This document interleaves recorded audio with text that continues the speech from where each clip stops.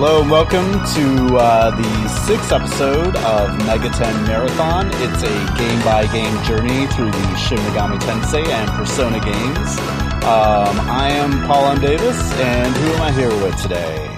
It's me, Brian Static. How's it going, everybody? Hey, and I'm Evan.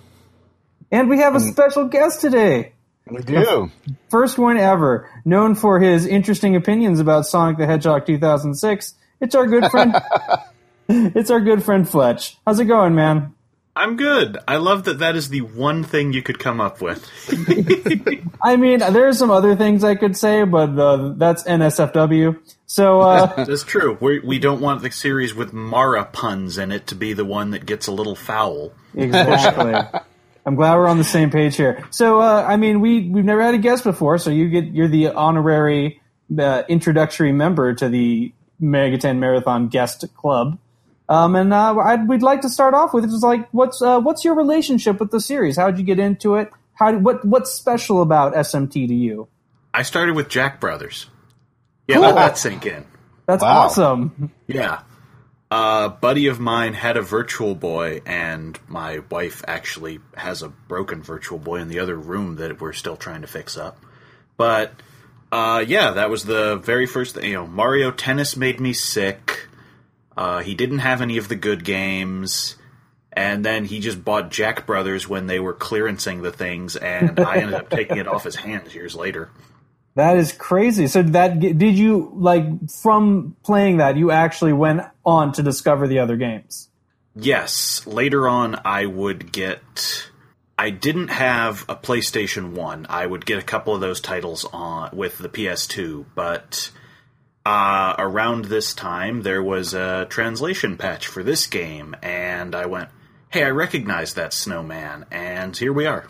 Excellent. So, just real quick note about repairing Virtual Boys. Repairing Virtual Boys is no joke. There's a reason it's been sitting around for about a year.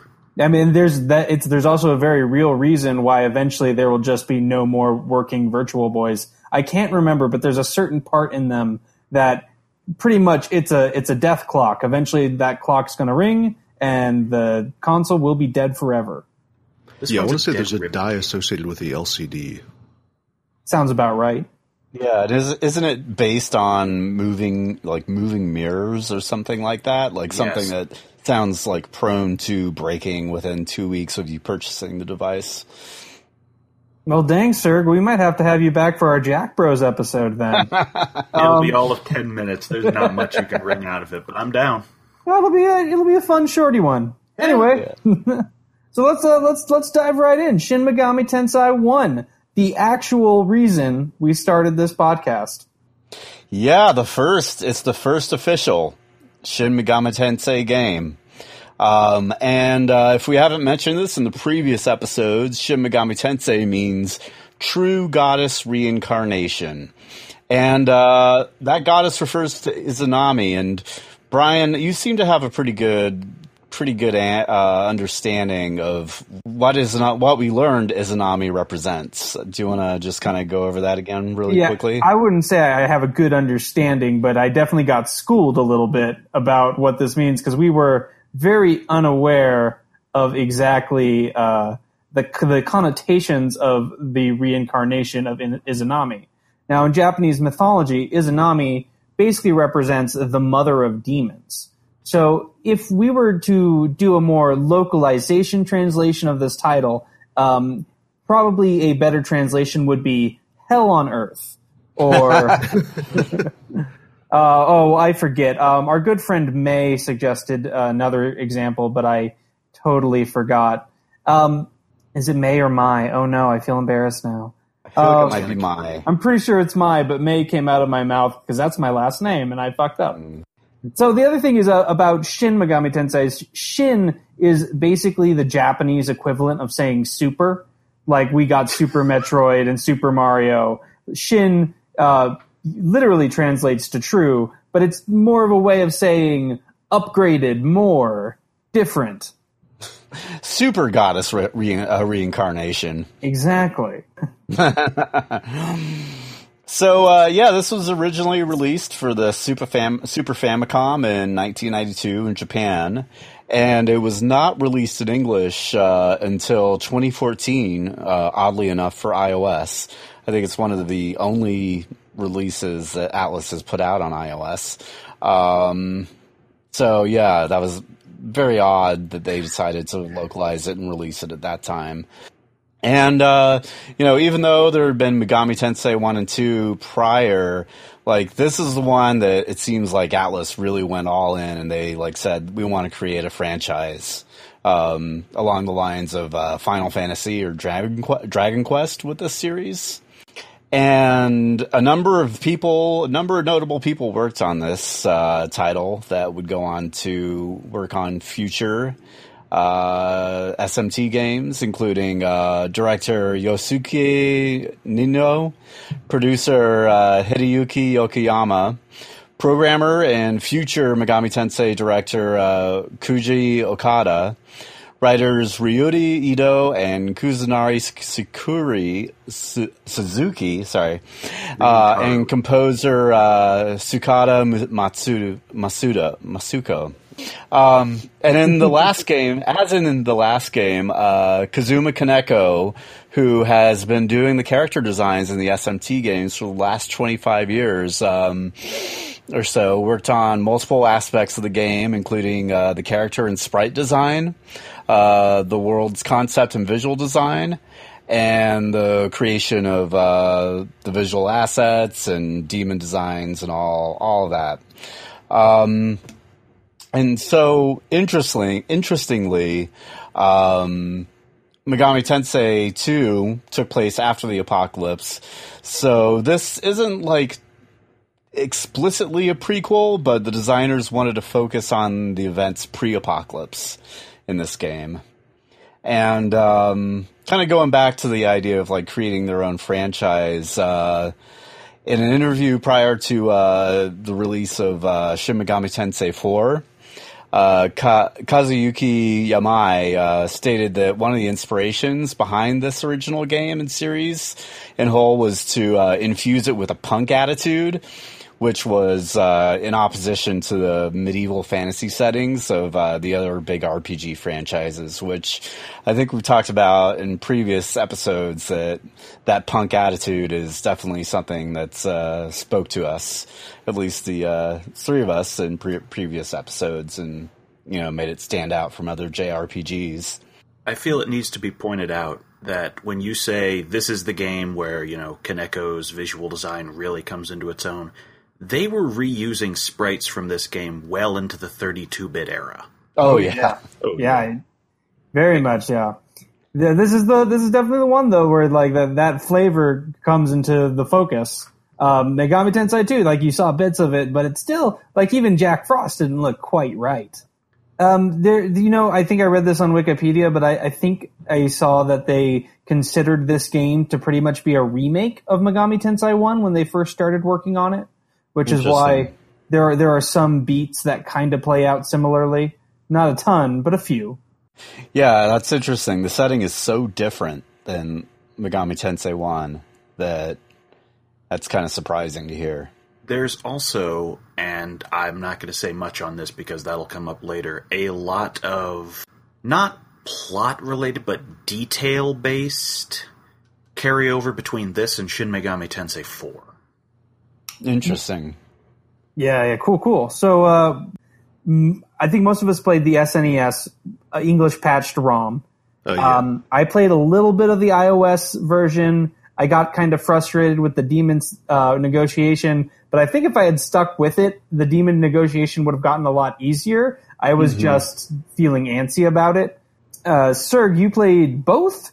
I played both, and I admit I stopped again in the middle of the iOS just because it's irritating, because it's a emulator wrapper around the GBA port of the game. So you have a very small screen resolution. It has a virtual GBA keypad on there at all times. And the font is just really irritating when it only comes a couple of lines at a time.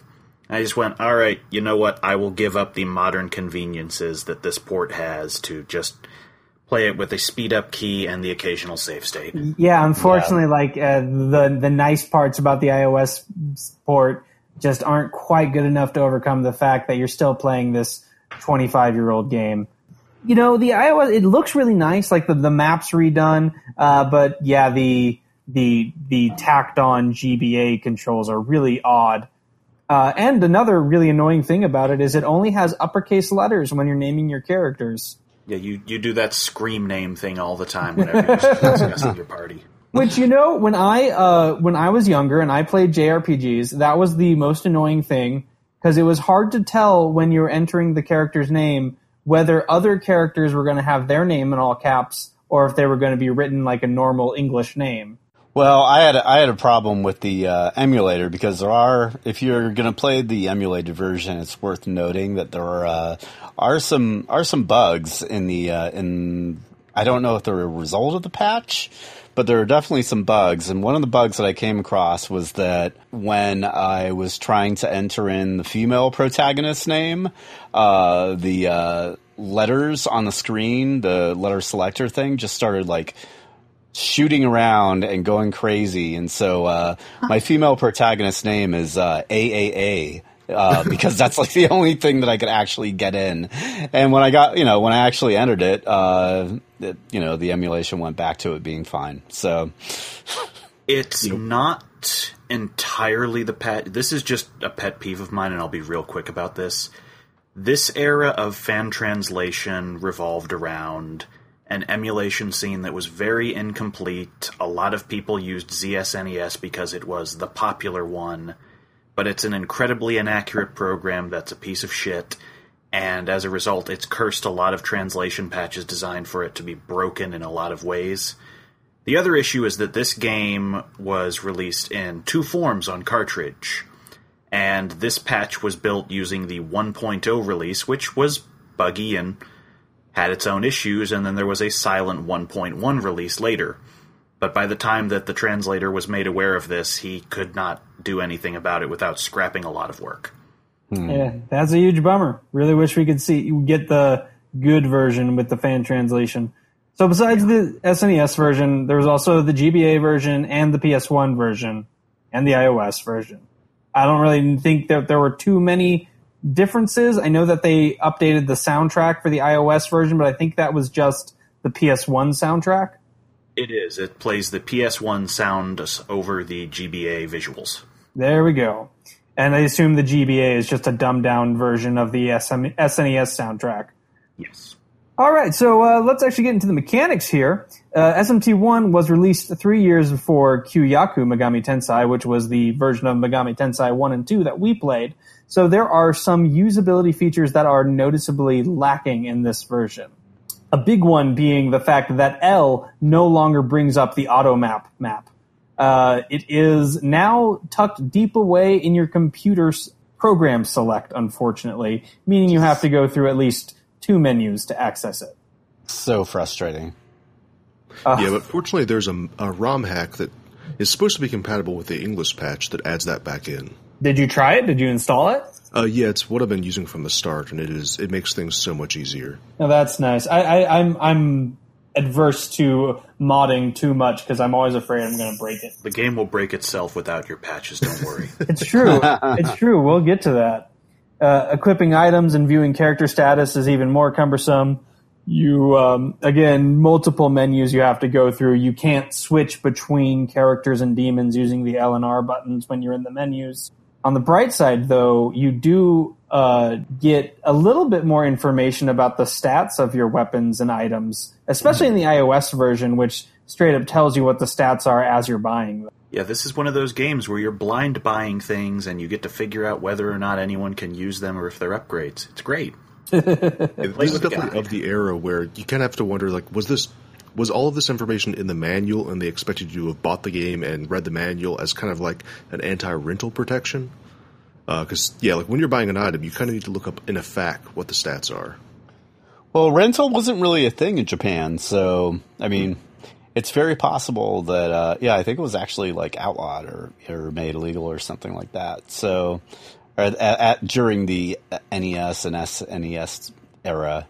At least I say that, half remembering hearing it probably on a Retronauts 5 years ago. But so much of this information was included in like manuals or like strategy guides and whatnot at the time that it wouldn't be surprising if this information was in there in some degree. So moving on, battle sequences take much longer. You got to hit A after every prompt. There's so much text in the battles, it takes forever. Animation takes more time, when you're moving about in the first-person dungeons, useful information like Magnanite levels aren't visible if you've moved recently. You've got to wait for them to show back up. Everything is pretty much controlled with the A button. No start, no select, no L, no R, nor Y, nor X. B to go backwards, and A to confirm everything. I have a suspicion that this game began life on the NES in some form and came over. Yeah, that would be really the only logical explanation, because there's so many things buried deep in those menus, and there's so many buttons that they could have assigned them to. Well, and it would also explain the really, really poor coding. I didn't check if this game was their first SNES title. Atlas was a contract developer for a lot of people at the time. But we cannot overstate how buggy this game is. Yeah, and there's really nothing here that couldn't have been done on the NES, because like if you listen to our Megami Tensei 1 and 2 podcasts, most of the game takes place in either a first-person dungeon or just a really straightforward top-down map. Mm-hmm. Yeah, getting to the map, actually, it's, when you're in the dungeon, it's first-person like always. The environments are definitely more varied than they were in Megami Tensei 1 and 2. Still, pretty much when you're inside a building, every wall looks the same, but whatever.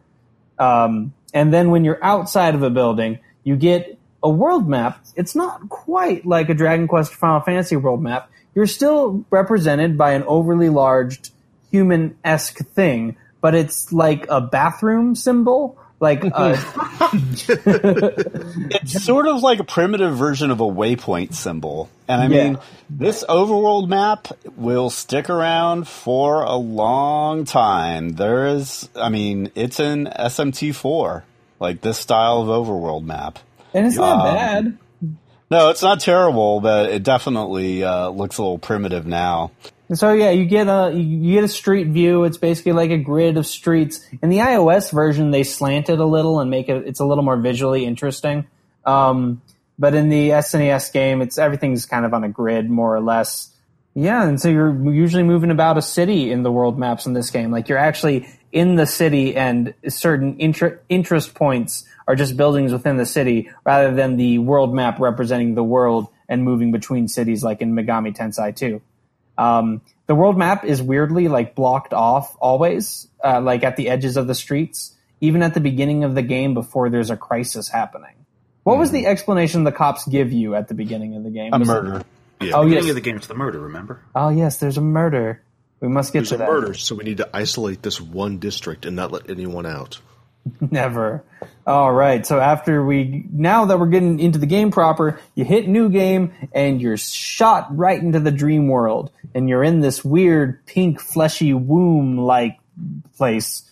Everything's hazy. The game is automatically moving your character forward. There are paths that you don't go down. So something tells me that perhaps we will be re-entering this place at some point down the line. You find a stone tablet that has a head that looks quite like Yahweh from the second Megami Tensei, and demands your name.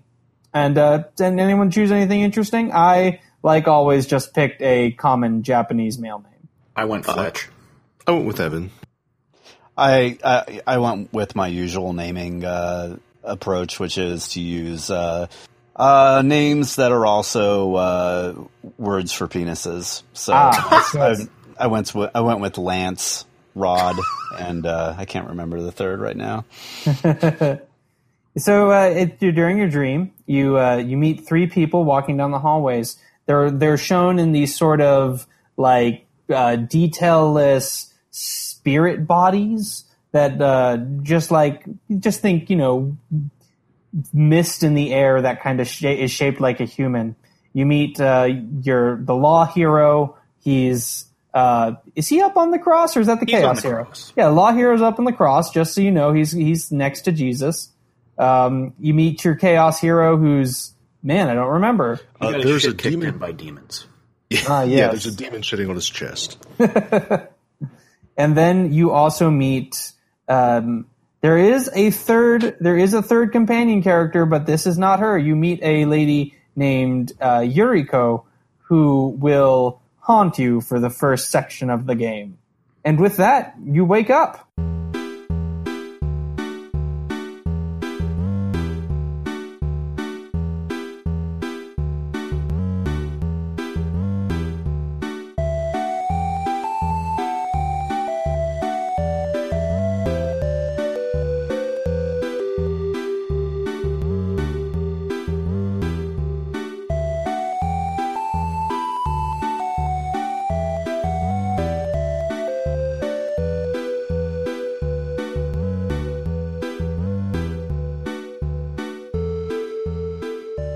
Once you wake up, you are in your bedroom. Some jaunty music is playing, and you are at your computer. Once you log in, you get a mysterious message that says that it's the Demon Comnet, and you receive a mysterious message that a demoning summoning software is available for you. And like any good internet user, you immediately run and install any sort of software that anyone sends you. Once you install the software, you find out that it allows you to summon demons and also to accept and store demon allies and interpret demon speech. This is a big thing in the next couple games. In some of the games, you actually install memory modules that allow you to speak to demons. But the big thing here is that you have this portable computer. You can not only summon demons, but you can understand their language. So once you move on, you leave your computer, head out into your house, and you meet your mom. She comments that you slept very well despite police sirens blaring all night, proceeds to give you 10,000 yen, which is roughly $100, as your weekly allowance, and sends you off to buy her some coffee. That's a pretty good allowance, especially for 1992. Well, coming off that boom economy, maybe had a little bit left over. So with $100 in tow, you head out your door, and all of a sudden you're greeted with a beautiful overhead map. The entire city of, I'm going to try to pronounce this, Kichijoji, rendered in beautiful two-dimensional overworld. One of the things you quickly find out, like Brian said earlier, is that most of the city is blocked off by police. They tell you that a murder investigation is going on, so naturally they need to block every street out of the area. So, with nowhere really else to go, you end up heading to the mall. You find a coffee shop deep in the mall, where there's a couple of NPCs to talk to. The way this game handles dialogue, you don't go to an NPC, hit A, and then speak with them. You just enter a tile, then someone just starts talking to you. Or you turn in that tile, and they'll tell you the same message that you just heard. Which will tell you again and again and again. Oh, yeah. It gets super weird, like when you enter the mall and you're in the cafe area, where there's just like 4 tiles right next to each other, all with an NPC. So you could just be trying to walk out of this place, and these NPCs will just, grab you and interrupt your day. Yeah. And like in Megami Tensei 1 and 2, the NPCs in the non-plot critical NPCs are mostly there to foreshadow future events. So in the coffee shop, you'll find an NPC who tells you that the director of the hospital is acting oddly, and there are rumors that he's been doing strange experiments at night. But never mind that. Yuriko, the nude lady we met in the bathhouse in the dream, is there, and she jokes and says, "Man, it's been a dream to see you here again." And with that, she's gone. You hear a couple other rumors in that area. They say that a teenage girl was murdered and dismembered in the park nearby. You stop by, you buy some coffee for your mom, and once you explore the mall a little bit more, you find out the mall is actually a classic Megami Tensei town. It has a weapons shop, an armor shop, a drug shop. It also has a thing called an antique store that you can't do anything with it yet, but once a certain thing happens a little bit later, the antique store becomes way more useful because it's actually a gun store. Well, actually, did you guys actually get to buy guns from there? Oh, yeah. Huh. Yeah. I Googled around, and people said it was unusable in the translation patch, because when I went back there, way after any kind of trigger should have happened, I was unable to do anything there. Huh. the translation patch especially is really weird about hitting specific flags and bugging Oh, out. sure. Mm-hmm. But yeah, if you visit it immediately after a certain thing happens with your mom, you can definitely buy guns there. Or at least I was able to. Well, that's a bummer. Oh, well, eventually you run into another gun store, but it's going to be a while. After the mall, you actually find a random encounter behind the drugstore where there's a man who seems like he's tormented by demons. And all of a sudden, a Petra, which is a demon that will become famous throughout this series for having a really big pot belly and a really little dick that's always out on display, will strike him down, slash at you, and then all of a sudden you get a free attack knife. Literally, you pick it up off the dead man. Oh, yeah. Yeah, make no mistake, you're robbing a corpse. Mm-hmm. Yeah, so after that, what do? What else is there to do? Well, we got coffee, we robbed a corpse, we saw a demon's ding-dong, so let's go back home and go to sleep. Once you fall back asleep, you dream of your same friends again. Only this time, once your Chaos Buddy and your Lawful Buddy join up with you, you see a woman being sacrificed by cultists. It doesn't really matter what you say, you're going to rescue her regardless, but if you decide to rescue her, your Law Buddy will be glad, your Chaos will be angry, and vice versa. So after you rescue her, she'll suddenly say, "Oh, thank you very much, I'm sure we'll see each other later. Not quite yet, but much later." And then you wake up. You know, despite the objections from your aligned friends, I don't think your choice there has any effect on your overall alignment. Yeah, I think the first alignment choice happens a little bit, well, at the very end of this recording, actually, is when the first thing of consequence happens. Mm-hmm. So once you wake up, if you explore the town a little bit more, you will find an old man in the street. He will ask you whether or not you are worthy, whether or not you're prepared, and send you into a weird dream world where you are traveling to some strange computer terminal with ritualists waving banners and fans, and you'll get confronted by a man in a lab coat who is getting ready to open a portal to the demon world. Once you fight him for a couple of turns, he does some pretty good damage, but whether he kills you or not, the old man will pull you out of the stream and tell you that you're not ready yet. So you turn around, you head back home, and next thing you know, the cops are arresting you. They say that you ripped somebody's throat out, you killed them in cold blood, and that you're one sick puppy. So, rather than wake up in a jail, you find yourself locked up in the aforementioned hospital from earlier, which kind of lends some credibility to the, hey, this guy's asshole who's experimenting on people rumors.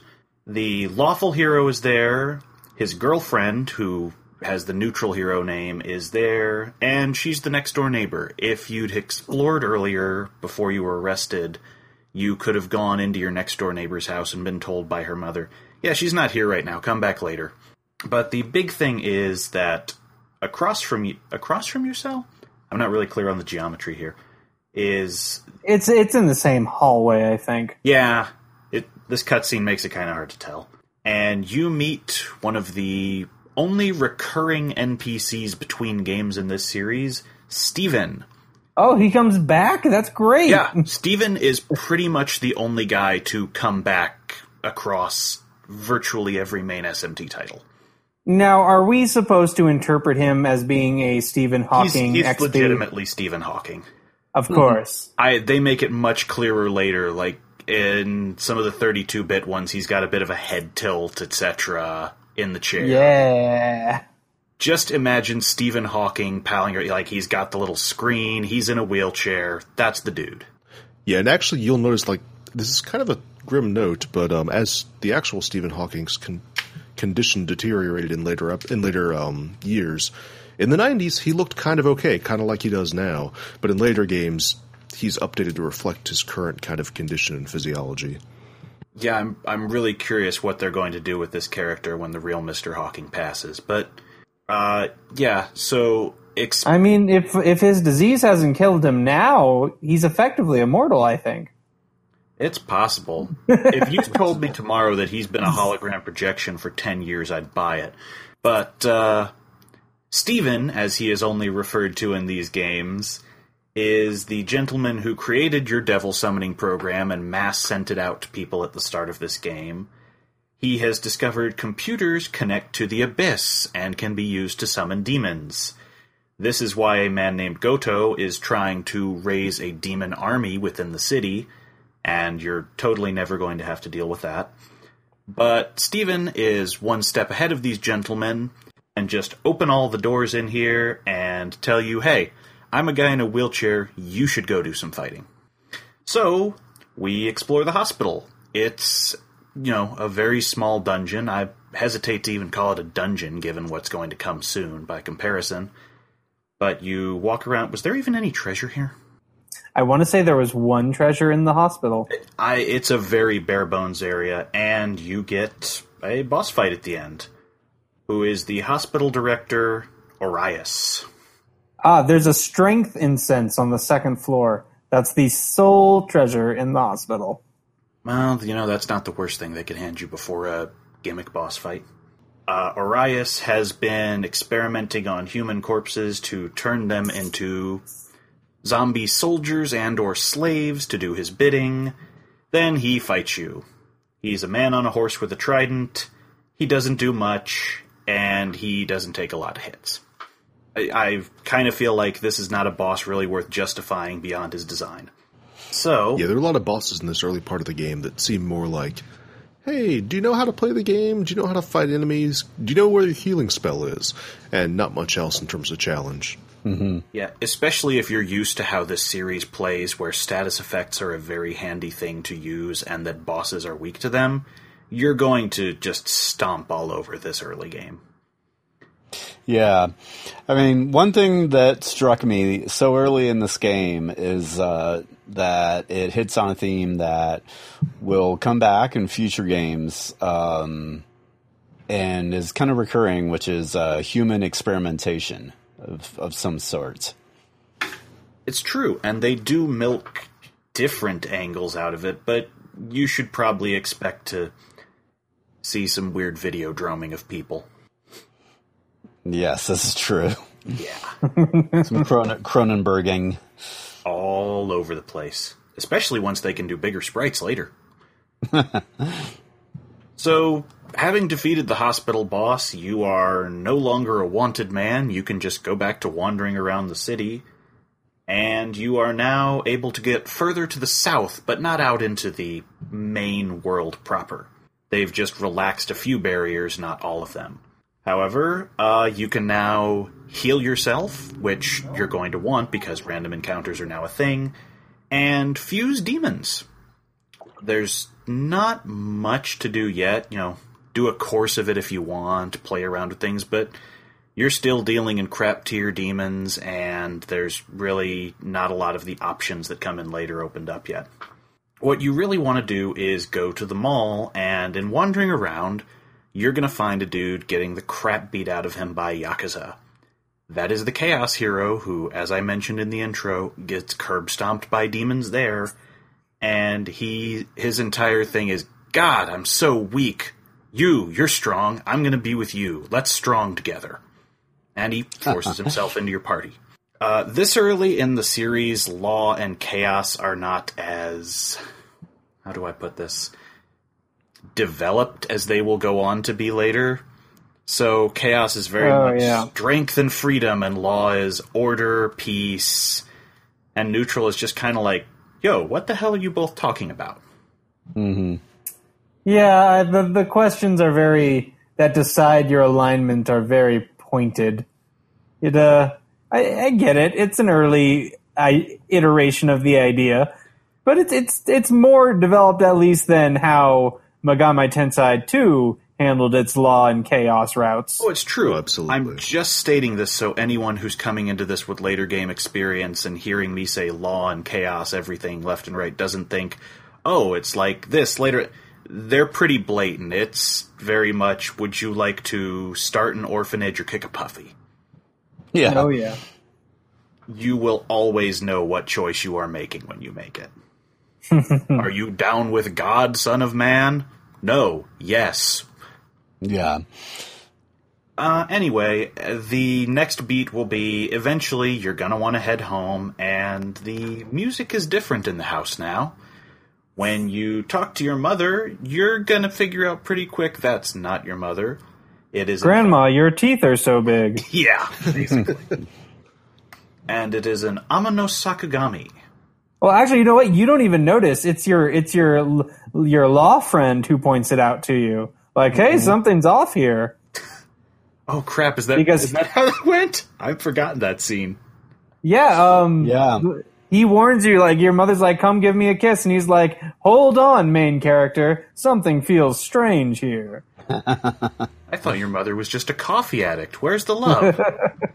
Yeah, you'd think that would have been, the next door neighbor there. But hey, this one is this is really more of a first boss. It actually uses some status effects. You can be muted, and debuffs and buffs come into play.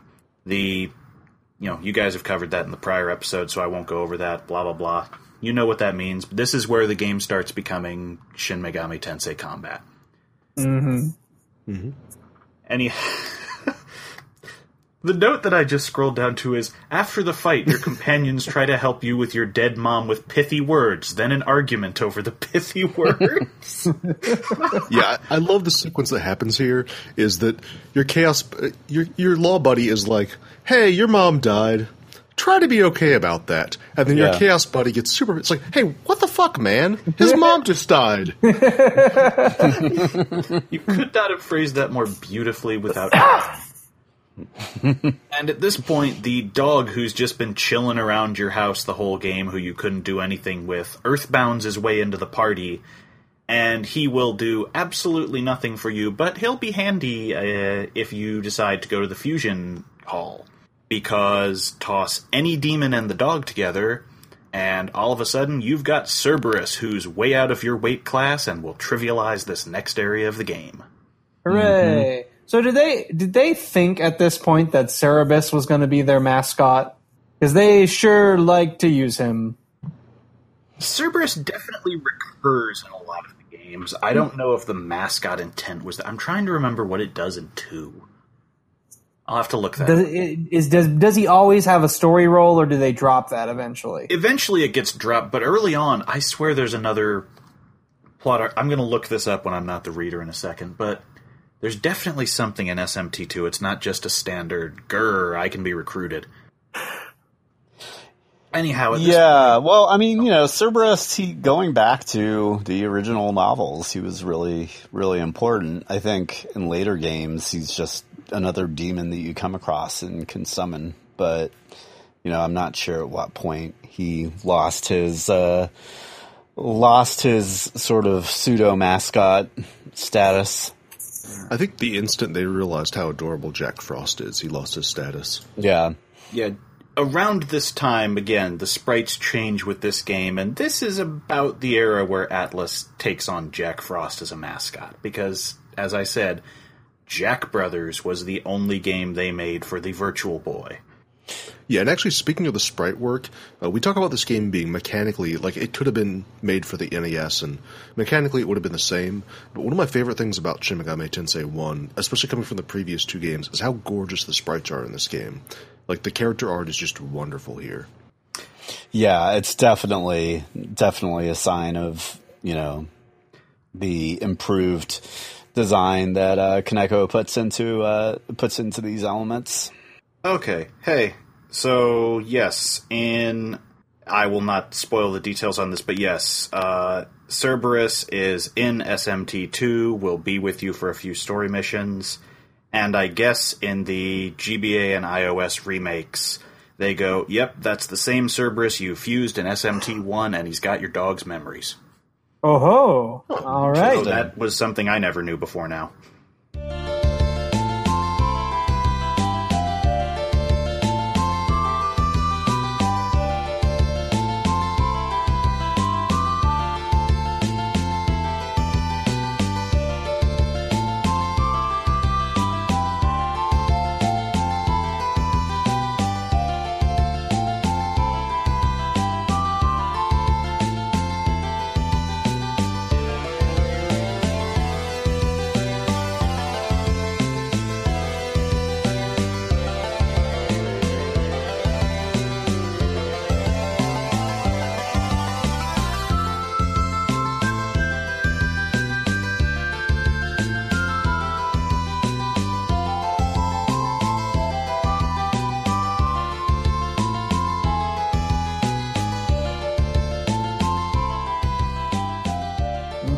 All right, so where are we at? You beat the boss. Well, We got the boss. ID card for the Echo Building from the Demon Mom's corpse. And so you go into the Echo Building, which if you tried to go in there previous, it would have said that you need an ID card. Now you have an ID card, so you can get into the first dungeon of the game, which is an incredibly simple dungeon, and there's not a whole lot going on here. You can skip the first 5 stories of the dungeon and go straight to the boss. Oh, right. Okay. Yeah. You can totally skip it. The only reason why you would want to go around these through each level is that you can get a lot of stat items. You will find a lot of stat items if you do explore. Yuriko shows up again, and she tells you that with your power, you can do some amazing things. Behind her, you find a man at the terminal. It was the old man that you had fought in your vision, and he says that he's trying to release his brethren from the abyss. And he turns into what looks like a demon, but is the human Arcana. Arcana, I don't think is something we've talked about yet in the games, but it was in the last 2, but it was rather vague. And the Arcana usually only had about, I think in MT2 there was about 7 or 8 different demons per Arcana, and it was basically like a level class system. Like there was only one weak level Jirai, there was one medium level Jirai, and so on and so on. And those Arcana, I mean, they definitely play a role in your demon fusions and what you confuse with one another, And which demons you confuse with one another. What's that? Recruitment as well. Certain Arcanas cannot be recruited, only fused. They will refuse to talk to or acknowledge you, or always act violently. Right. And so I think in this game, this is the first game where that is at least clearly stated. Demon fusion in the previous games is so sort of opaque that it's really hard to figure out why you confuse a certain demon with another or not. Whereas in this game, if you want to go looking for it or Googling for it, you can actually find a legitimate spreadsheet that has, that says these Arcana and these demons will fuse into these demons and whatnot. For what it's worth, that is packed in with the iOS port. It is. You hit the human boss, and he's the mythological rival of Abe no Samai in Japanese legend. What's that? I did a bit of searching for his history, and it looks like he's mostly known as in a footnote as being the wizard rival of a mythological Japanese wizard. Wizard Wars. Yeah, he doesn't even have his own Wikipedia page, Domon. Domon, right. Human Domon. So yeah, he's very easy to beat with Cerberus, who you have and is way overpowered and overleveled for where you're at right now. He casts elemental spells, punches, and inflicts bind, which may affect your lower level demons, but Cerberus takes them out like really quickly. And then afterwards, and this is becoming a recurring theme, Cerberus attacks the terminal that Domon was using, and then he disappears. And so you get this overpowered demon, and you think, man, I'm doing pretty damn well at this game. And then that overpowered demon disappears to presumably show up later. Best fuck you in the game at this point. Yeah. Like, I'm willing to admit that there may be a better fuck you later in the game, but at the moment, this is getting my award for best fuck you in SMT1. I'm sure. Yeah. I'm sure there are more SMT fuck yous to come. So after this point, you can use the terminal to save and to teleport, and you can teleport to a mysterious lab from here. And you will find demons all over the place. Demons invaded, and everyone was killed or turned into zombies. You meet your buddy Steven again, And this is actually the lab where he was developing terminals. And GoTo's influence, who we've heard about GoTo in the past, has spread here, and he's taken it over. And Stephen passive-aggressively gets you to upgrade your comp, which lets you have 2 more demons in storage. So that's a good addition. Did you guys go through the conversation tree with him? I did not. This? Oh, you should. I said no because I was not satisfied. So it's great if you tell him you are satisfied. He's like, "Oh, really? I thought, okay, well, are you sure?" And if you say yes again, he's like, "Oh, well, I thought you could use more demons, but I mean, I guess if you're satisfied," and then it'll go right back to the beginning of the prompt. That's fucking great. I love that. Yeah. Like, he doesn't want to come out and say, "Hey, I have something for you." He wants you to tell him, "Hey, I need something from you." There's a theme to Steven and the games, and it's that he's kind of a dick, but he's the smartest man around by a mile. There's sort of a joke about this in a further game that I don't want to touch on, but it's like another character will take Steven's form as a man in a wheelchair, and it's kind of like, oh, if you think about it. Okay, we'll look out. Yeah. We'll look out for that.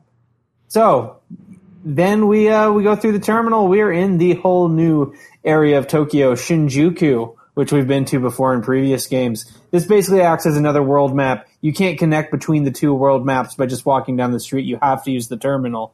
The cops will block your way if you try to go too far. After wandering around for a bit, you will find the Shinjuku Mall, which is, at first glance, just 3 hallways on the first floor, but it's all underground. And when you get underground, you realize the mall in your hometown is shit. Mm-hmm. They have everything here. Did you ever play Saints Row 2, that giant underground mall? This is that mall. I have not played Saints Row 2. I started with 3. Oh, man. But that's interesting. Yeah, there's a bit in Stillwater that is wonderful, which is you'll send you to this mission eventually, and you go to a mall, and it's like, oh, it's just kind of a crappy food court. And then you'll discover the stairs, and it's like 2 or 3 floors underground, which are all huge, wider than the building itself. Every store is its own unique joke. Some of them actually sell you things. It's just a wonderful sense of discovery. That's this mall. Awesome. That's really cool. So I didn't really know where else to put this, but around this time, you can run into a new enemy called the Dryad, who, if you remember the Dryad from the first game, it was a tree. In this game, it's a sexy green lady in a flowing white dress. So it got a makeover, I suppose, at some point. But I just love the sprite. I think it's really well drawn, and I think it has a lot of detail for something that, is only 3 or 4 colors. Just a really fantastic sprite. Yeah, there's definitely a little more sexiness going on to this game, especially with the demons. And, sure. I assume presume that's Kaneko's It is influence. definitely Kaneko. There are art books of his work, and you should see what some of the sketches that led to these sprites look like. Oh, man. we do got to track that down. I have them. I'll send you some scans later. Ooh. So incidentally, a lot of those sketches ended up making their way into later games in like the 3DS era as just straight up like, okay, his sketch, we're just going to digitize it and make that the enemy that you see on screen when you fight them. Yeah, right. I think it is actually just SMT4 where they finally upgrade those, and yeah, it's very clearly based on the original drawings now. So speaking of sexiness, did we mention the cyber dicks in the fusion chamber yet? No. It's a new generation of dicks. That priest was just staring at those stone dick statues and thinking, I do like these dick statues, but do they scream future? Anyway, so you're wondering about them all. There's 3 healers here. There is your neutral healer, who I believe you can just use whenever. Then you have your Church of the Messiah and the Church of Gaia, the opposing alliance churches that offer the exact same services. I assume once you're more locked into your alignment that the other church will turn you away. Yes. But yeah, at this point in the game, they don't have a ton of distinguishing function between themselves. Yeah, they sell a few different items, but like one of the problems with this game is it doesn't explain what any of the items do, so I never felt too compelled to buy items from these guys. Yeah, no, it's real difficult to invest in items that are just like, well, this is a thing you can use it for something. Sure, I'll buy a pentagram. Who knows what I'll do? The Messiah Church is all for God, yay God, and the Gaia Church is all for Lucifer, yay Lucifer. And as with Megami Tensei 2, Lucifer is portrayed as a tragic figure who bestowed intelligence on the humans and was punished for it by being turned into a demon. At least according to the evangelist outside of the Church of Gaia. They would say that. Yeah, like any good mall church, there's someone outside trying to grab anybody who's walking by and preach at them. Yeah. Actually, wait, let's back up here. So do churches exist in malls? Have you guys ever seen that? Oh, yeah. Really? That's not been a thing in my experience. Dude, near me, there is a former Discovery Zone that is a church now. It even mentions itself off as part of this mini-mall. That's excellent. It seems really sad to me. Well, to be fair, that whole chain closed. Oh, not even more sad. Just a quick note about the official translation. I'm trying to get back to there on my phone right now, but I'm pretty sure from memory they changed Church of the Messiah and Church of Gaia to the Messians and the Gaians from later titles. Yeah, that makes sense. Okay. So to keep it in continuity, that totally makes sense. Double check. I'm trying to find it. Also in the mall, there's all the shops that you need, except for a gun store. There's only that gun store in the first mall, not one here, but there is a survival store, there is a knife store, there is a drug store, and you got a fusion mansion. Who said mansion? It's not a mansion. So in the game, I think it calls it a fusion mansion. Really? Oh, okay. So I just always see what Jakyo Manor. There. Okay. I was not aware that it was a mansion, but okay, I can live with that. I think they go with manor in the official stuff later, but yeah, it's in a mall. It does conjure up a much more interesting image than your usual strip mall. Oh yeah. This underground mall that just has a mansion inside. Awesome. And there's a bunch of rooms that are more or less empty, but they have NPCs in them that tell you varyingly levels of useful or interesting information. Rumors about what's happening in Tokyo, because no one is really quite sure what's going on. There's demons everywhere. The world seems fucked. You start learning about a man named Goto, who's controlling the Japanese military, which is attempting a coup on the government. Ooh, spooky. Then we also learn that the Americans are getting involved, and the American ambassador is just a bit of the way down the road. We'll be meeting up with him pretty soon. And just a bunch of military sort of dialogue here, just about the ongoing political restructuring that's happening in the wake of these demons taking over Tokyo. There's also some bars in the mall. There's a disco. I didn't really find any purpose to that disco. Actually, you know what? I couldn't get in because I had demons summoned. I think you have to abandon, you have to send your demons. Yeah, and I don't think you really get anything useful in the disco. The only thing useful you get is a little tidbit of information, because there's a soldier hiding out in the basement of the disco that tells you that he went AWOL once he found out the ambassador wants to destroy Tokyo with nukes. Oh, hey, that is a bit of information I didn't know that you could get this early. Yup. So anyway, there's also a neutral bar in town, and the real function of the neutral bar is to talk to the bartender, deny any drinks. You don't want any drinks. You don't want to get drunk. And then you have to neutrally answer some questions. Well, if you try to order drinks, he'll tell you you're too young to drink them. Oh, that's interesting. Yeah. I like the idea of so how do you feel about this whole demon thing? I don't feel strongly one way or the other. Yeah, what drives a man to neutrality? He gives you a bar match book. This is a key item. You potentially could have run into an NPC that asked for it earlier. Eventually, we'll run into him by going down to the basement of the mall, and you'll find a resistance group. Your entry fee is the matchbook. They are a resistance against Goto specifically, but they are not aligned with the ambassador either. Important point. You finally meet your neutral dream buddy, the heroine. In my game, I named her AOI, and Paul got Yep.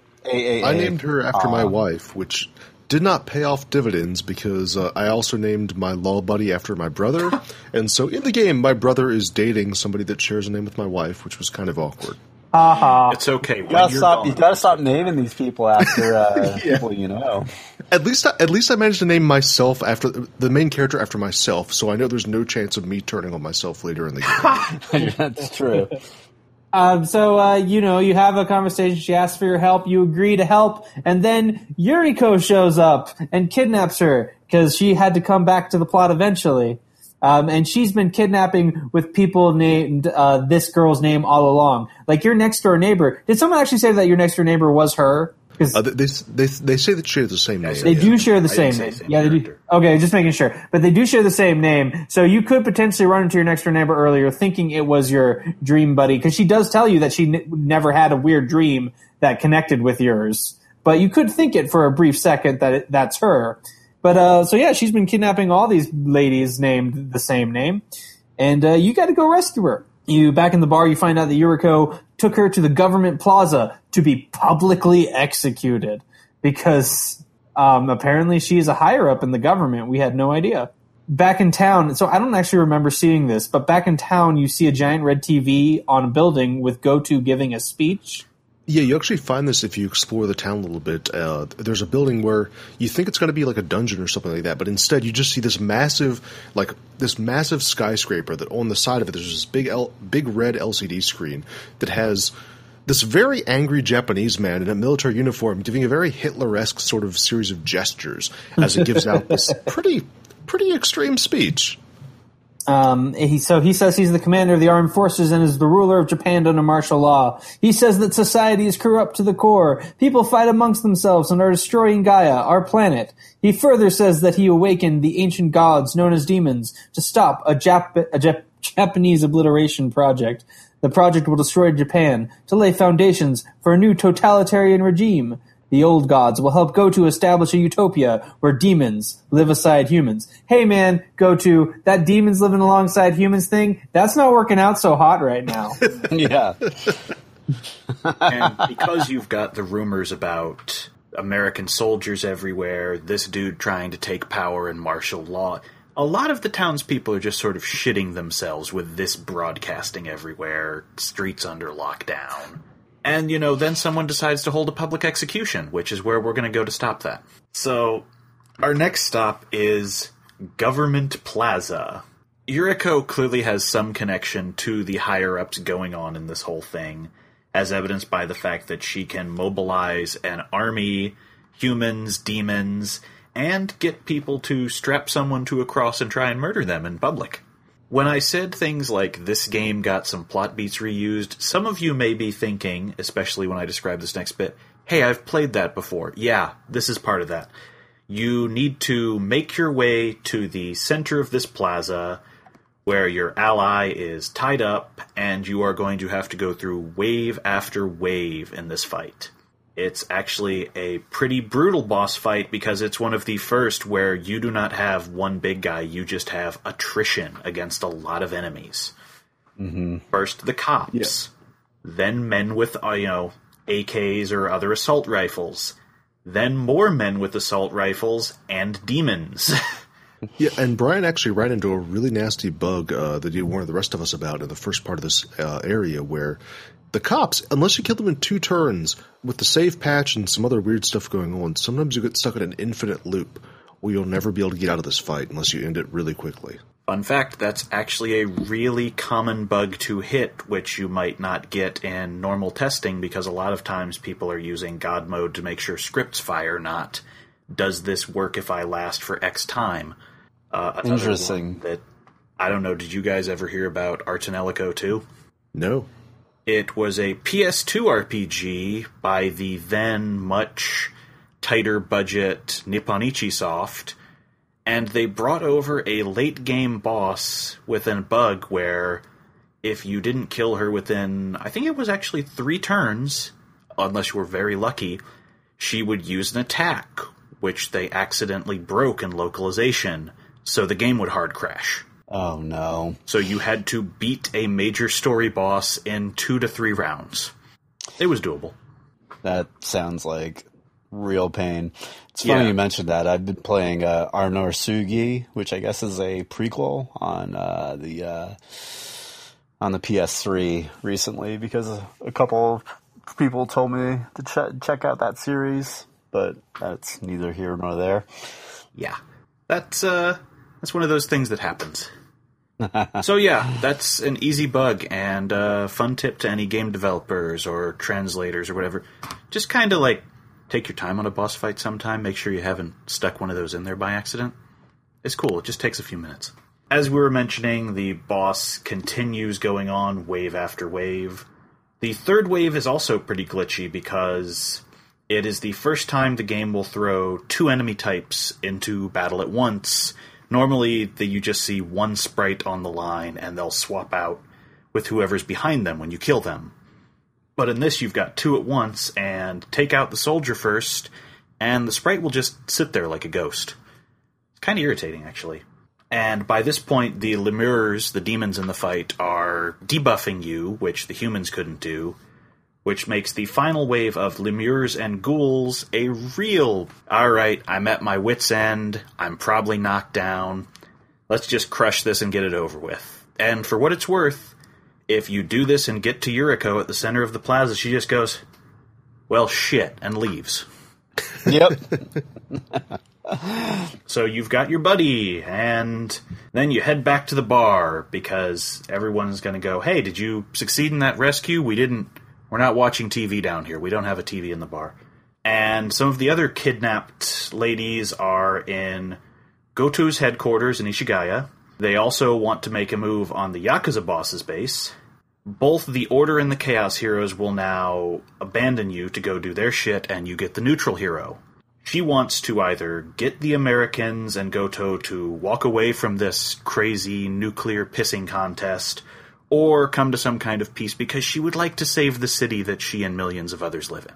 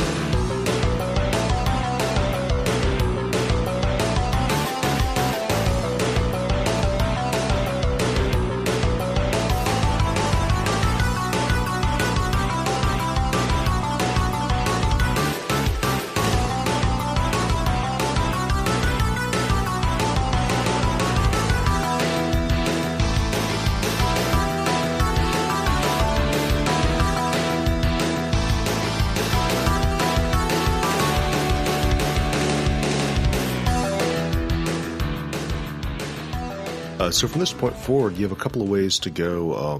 You can either complete Goto's headquarters next, or you can go straight to the Ambassador. Either way is fine. For this playthrough, I went to Goto next. So his headquarters is a pretty small combat dungeon. It's about 3 floors. There's some stat-up items, but they're some of the tiniest. I wouldn't even call it a dungeon. It's maybe 5 minutes to explore the entire thing, get up to the top. At the top floor, you'll find Goto himself, who has stripped down to a loincloth and is sitting on a straw mat with a katana in one hand and a massive Japanese wall scroll just behind him, kind of framing the picture.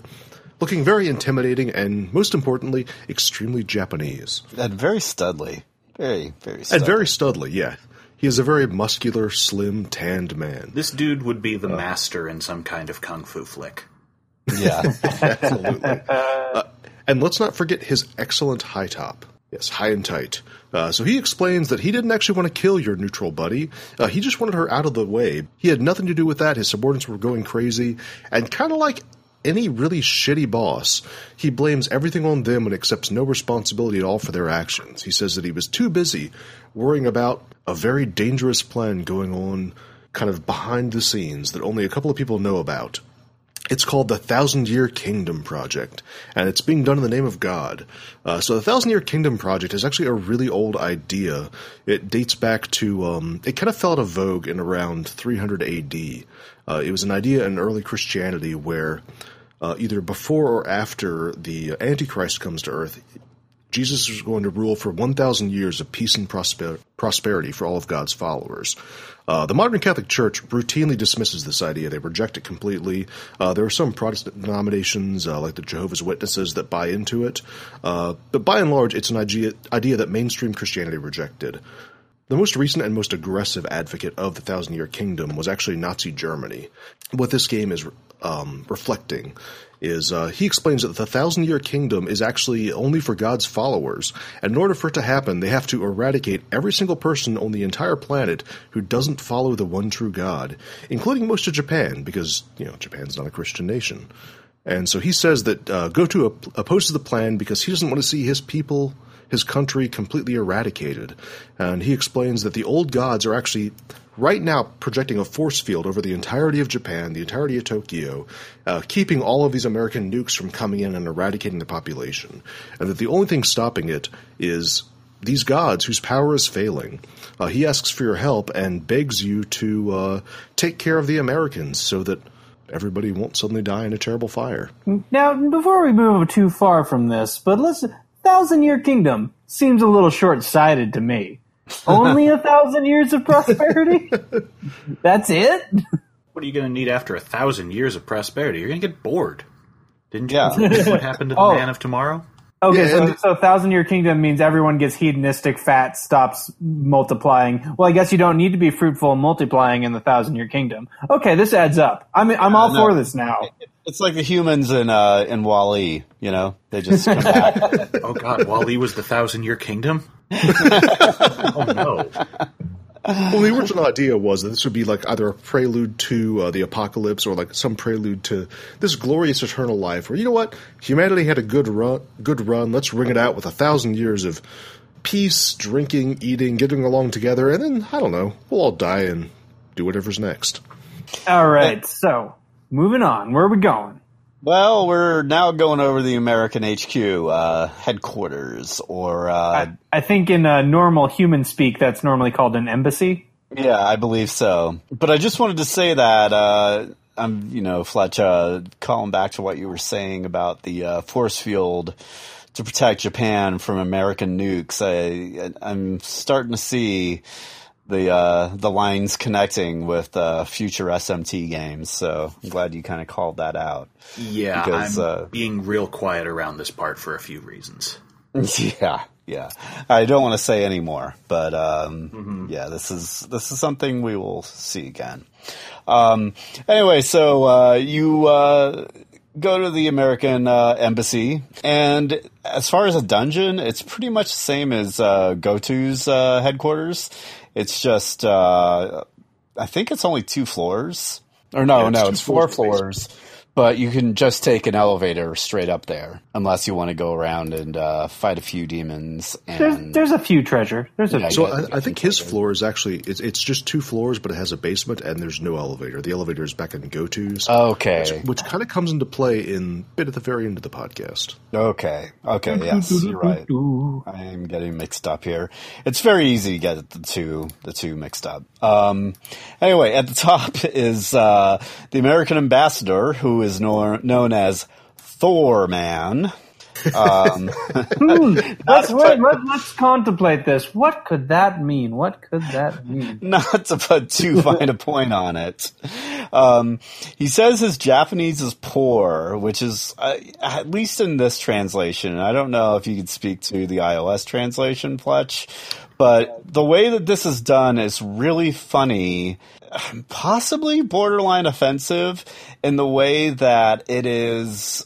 Yeah, his translated language comes across as the way that people make fun of Asian people speaking English.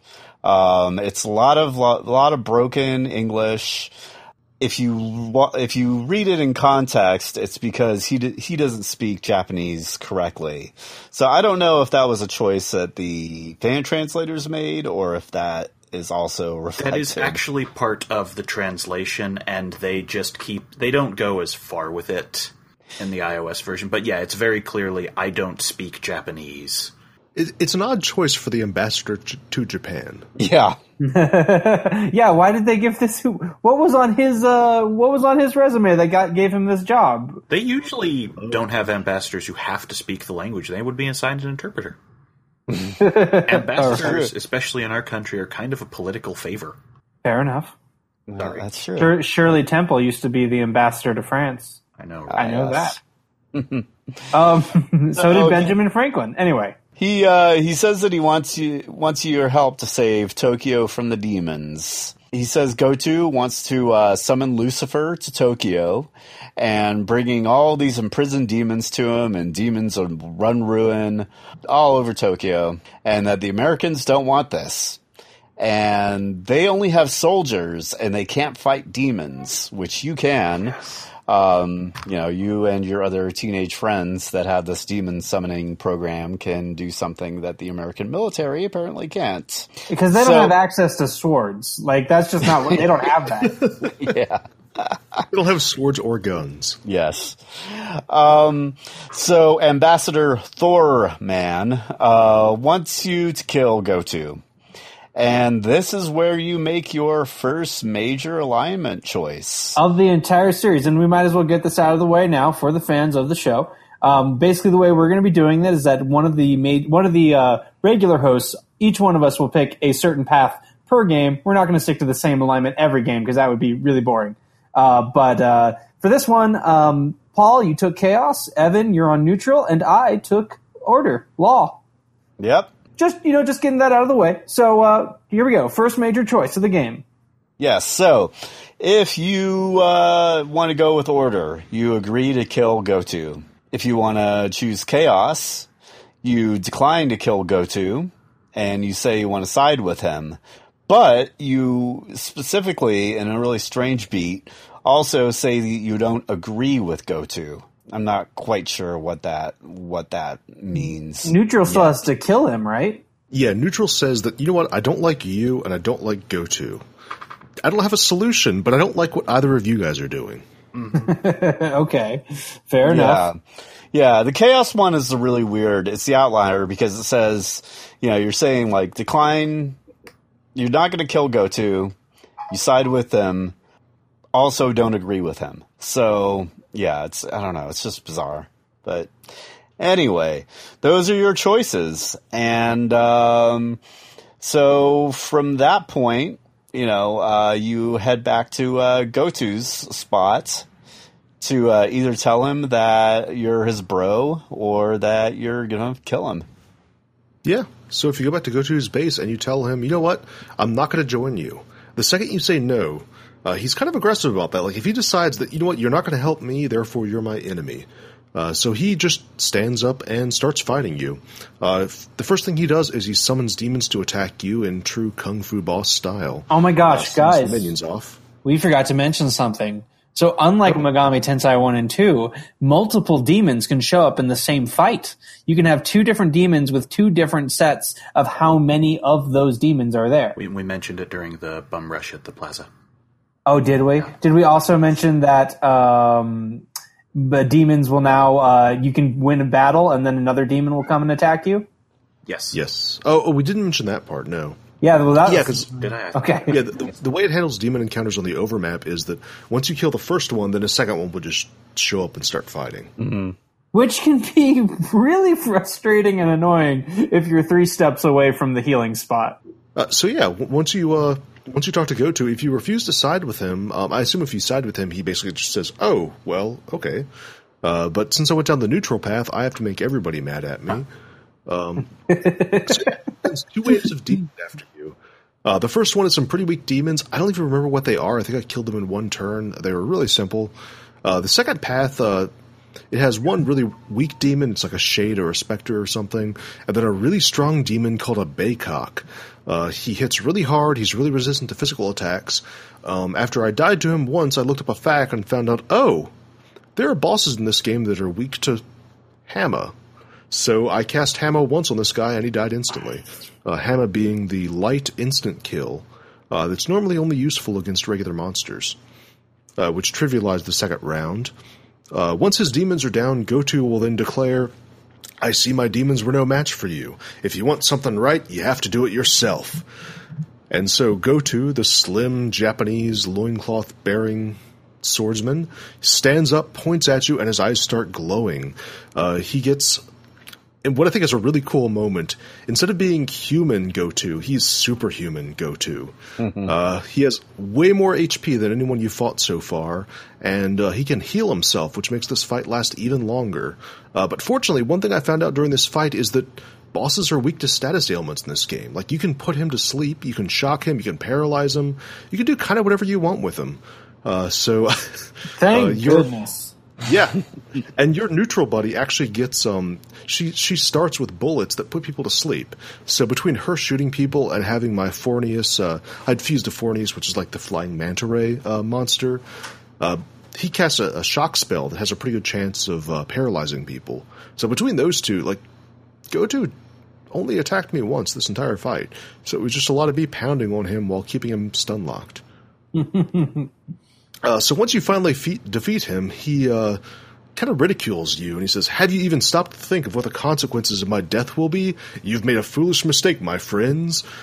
And now is where you get to find out if he was lying about standing against nukes that could to destroy your entire country. Because, it's not like he offered any proof, man. He could have just been making that whole thing up. Sure. Yeah, I've heard a lot of people have told me there were nukes pointed at me. How do I know he's telling the truth? Yeah.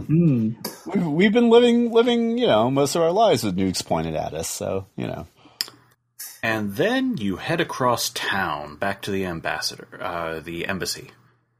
This is actually, hold on. We just to make sure, Paul. So did you do the chaos route for this bit? Yes. So if you do not fight Goto, how does it articulate? Well, and then we'll merge at the end of your boss fight. Not a whole lot happens. You just go back and he's like, "I'm so glad to hear that." He reiterates that they're going to nuke the shit out of you, I think. And he says, "Okay, well, you got to go over and kill Thor Man." And that's pretty much about it. And then So sorry, Serge, you go ahead. I was mostly just going to point out there's actually a very well done bit, which is part of the translation here. And when if you tell him you've defeated Goto, his response is, "Oh, you've done it? Oh my, and then lightning strikes him like he was Shazam, and you are instantly able to understand him because now he is speaking the language of demons and angels, which your comp translates for you. So suddenly we go from this happy child to, I must say that was quite an accomplishment. And Thor, wow, I didn't pick up on that. Standing in front of you on behalf of God himself. Yeah, it's way more subtle than it has any right to be. I know, right? It turns out that is Thor, the god of thunder from Norse mythology. And I just want to... Have you guys ever read the book American Gods by Neil Gaiman? Yep. Oh, yeah. So in a better translation, I think his name would have been Ambassador Thursday. There's just a bit in the book where, fuck it. There's a character. If you want to avoid spoilers for American Gods, don't listen to this. There's a character named Mr. Wednesday the entire game, and when he's first introduced, he says, well, "You might as well call me Mr. Wednesday, but based on the weather out here, I could be Mr. Thursday." I just always like that line. Yeah. It's a little more clever than Thor Man. Well, there's one that's just as blatant in that book too. So. Thor Man is the first draft version of the Marvel comic book hero Thor. I'm Stan Lee, and let me tell you about my newest creation, Thor Man. Now it's a staff against things, and it's got the power of a hammer. Come on. Well, Stan, Thor's in the public domain. Can't it just be Thor? No. But then how is he a man? Thor Man. How else are we going to make money off of this?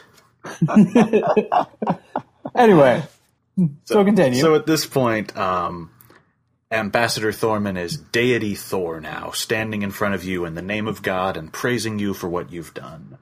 He will ask, and this is the quote, "Will you continue to fight in God's name?" And, as I said, very blatant about the choices in this game. For the neutral path, or for the chaos path, you should say no right here, and get ready to fight. So you have to fight both on the neutral path. Yes, that is how these first two games work. You fight everybody on neutral. Yeah, because that's what neutral means, pissing everybody off. Yep. That's Nobody why likes a neutral. I know. It's like World War I and II. Two fingers up and just go, fuck you, fuck you, fuck you. They're like, oh, so World War II, I and II, where, Switzerland, so many casualties by their hands. Well, maybe the truth is somewhere in the middle, Jesus. Okay, so you fight Thor. And this is very much the final boss of this chapter. He can bind the whole party. He has lightning spells that do a decent amount of damage, but can also inflict shock and kill a turn.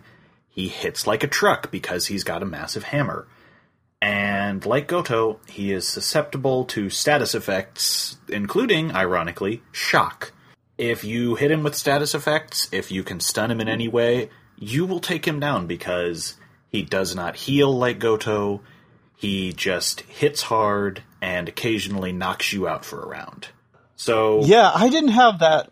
I didn't have incredibly strong demons at this point, but I didn't have a ton of difficulty with him either for that precise reason. Yeah, he's very vulnerable to status, and I'm going to have to look for that as we go on further, if they kept the light-aligned, law-aligned creatures more vulnerable to status, but there's definitely a lot of that early game. Yeah, I can definitely see why in later games they did not make enemies susceptible to sleep and paralyze. And for all we know, these could also be bugs because, God, this game.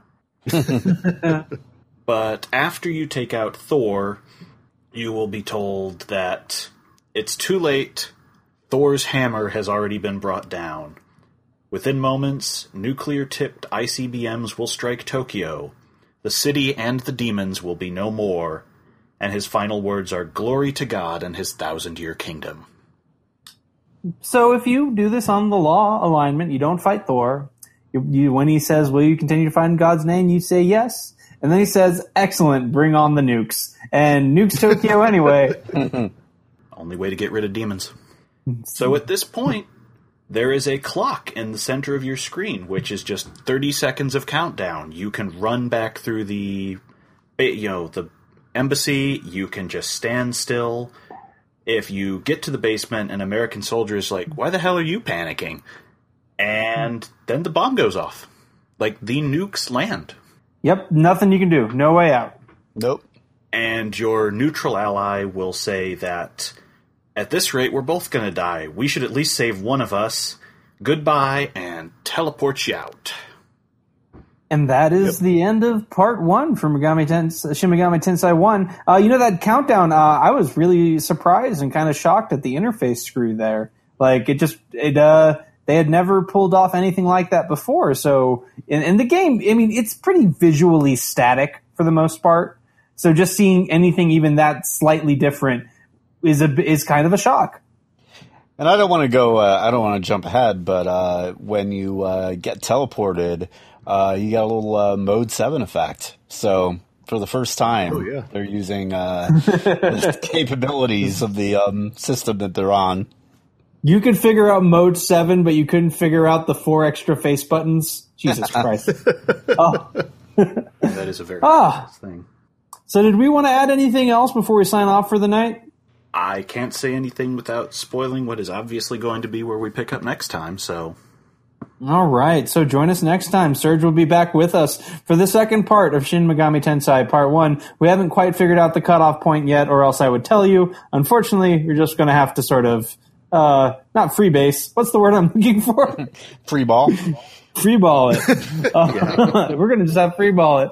Come free ball with us next time on Megaton Marathon. So once again, I must always back to dicks. Yeah. So anyway, if you want to rate and review us on iTunes, that's much appreciated. We got our first review, which mysteriously came from a character named ECECEC, which Duckfeed listeners may be familiar with who that may be. Anyway, we would appreciate more reviews. They help us, help more people find out. We have a Facebook page. It's just facebook.com/Megaten Marathon. And if you want to drop us a line about this game or about the podcast or about Persona 1, which we'll be doing next, drop us a line at megatenmarathon@gmail.com. And I think that's about it for the business. Do we need to start adding a legal disclaimer that's like, we are not actually associated with duckfeed.tv? I don't know if that's necessary. Yeah, anyway, so with that in mind, dear listeners, here's a bit of advice for you. Life he, life ho, he ho, is not fair.